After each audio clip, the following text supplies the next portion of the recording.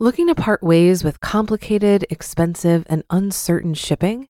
Then give your business the edge it needs with USPS Ground Advantage shipping from the United States Postal Service. Keep everything simple with clear, upfront pricing and no unexpected surcharges. Keep things affordable with some of the lowest prices out there. And keep it all reliable with on-time ground shipments. It's time to turn shipping to your advantage. Learn how at USPS.com/advantage. USPS Ground Advantage. Simple, affordable, reliable. This is Optimal Finance Daily, episode 844. In real estate, money is made on the purchase, not on the sale. Part 1 by Sam of FinancialSamurai.com. And I am Dan, the guy who reads to you from some of the best blogs on personal finance and actually business as well. You can hear me narrate articles all about management, entrepreneurship, freelancing, productivity, creativity, marketing, social media, and so much more over on the podcast Optimal Business Daily, which you can find wherever you're hearing this, in Apple Podcasts, Spotify, Pandora, or wherever you get your podcast content.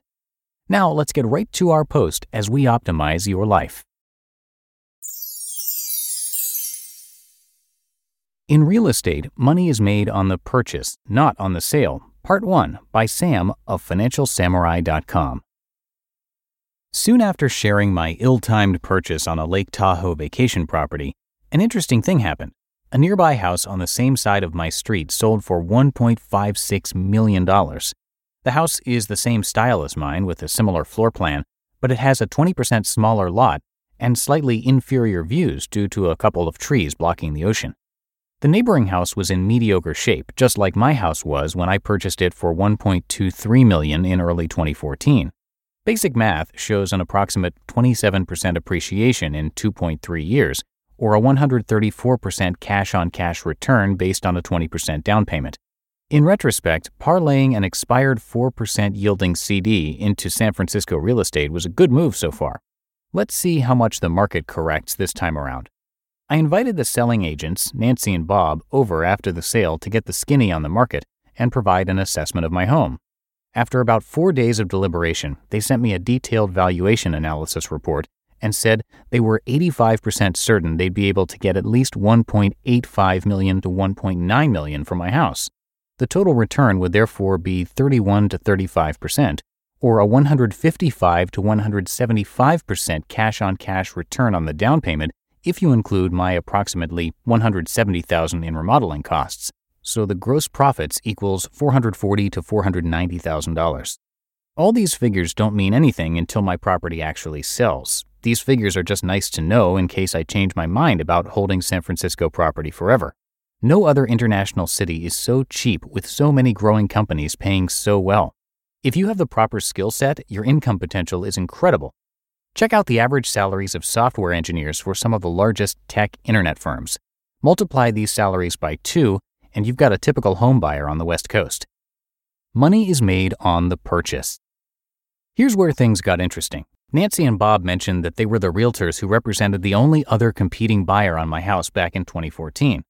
John, the listing agent from 2014, was from out of town and listed my property as a favor to the sellers because he grew up in the house next door before he went off to college. He represented 2 sisters who moved to Washington.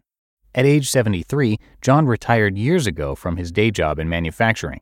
The original asking price for my house was $1.24 million, and I offered $1.18 million because it was on the market for 4 weeks already, on the longer end for San Francisco standards. John had an offer date at the end of the 3rd week, but didn't receive anything good enough for them to accept.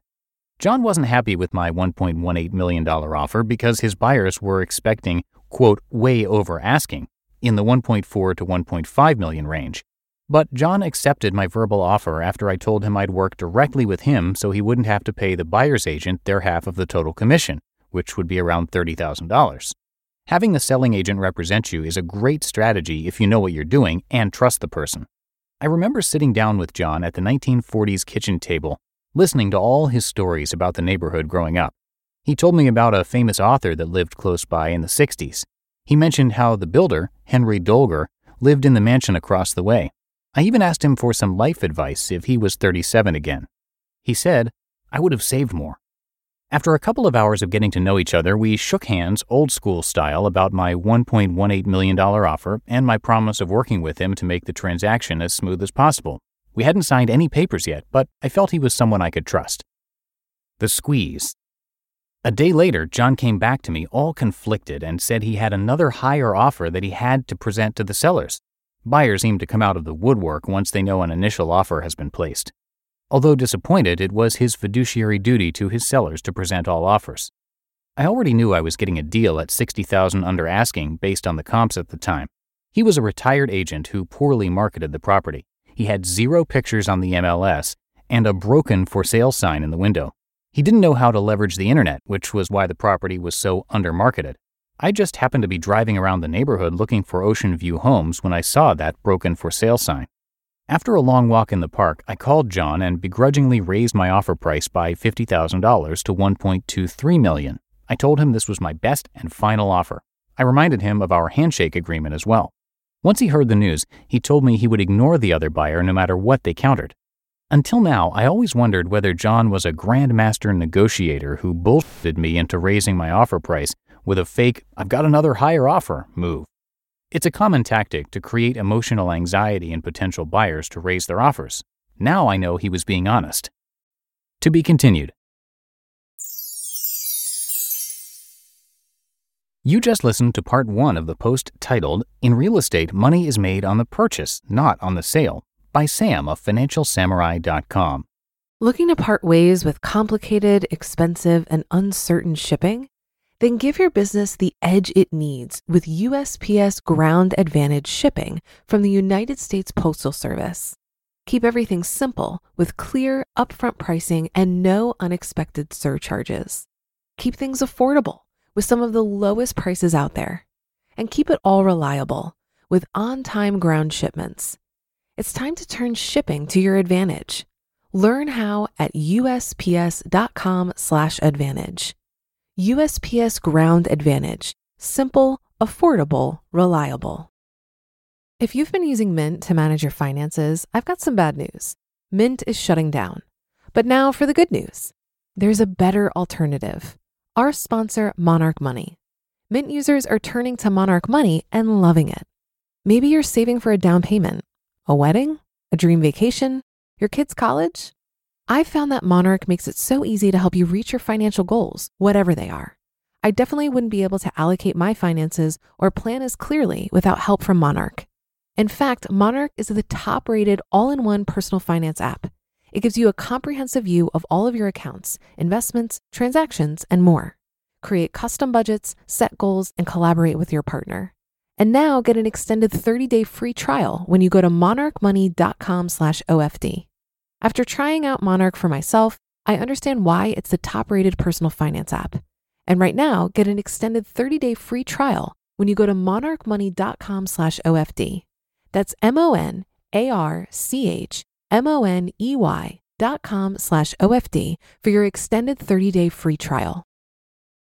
And before we go, one last time, I have taken over the hosting duties for one of the newer shows in our network, Optimal Business Daily. And there you can hear me narrate from a bunch of popular business bloggers every day of the week, including many of the authors that you hear on this show. And that's going to do it for today's episode of Optimal Finance Daily. Have a great rest of your day, and I'm going to see you right back here tomorrow in the Friday show.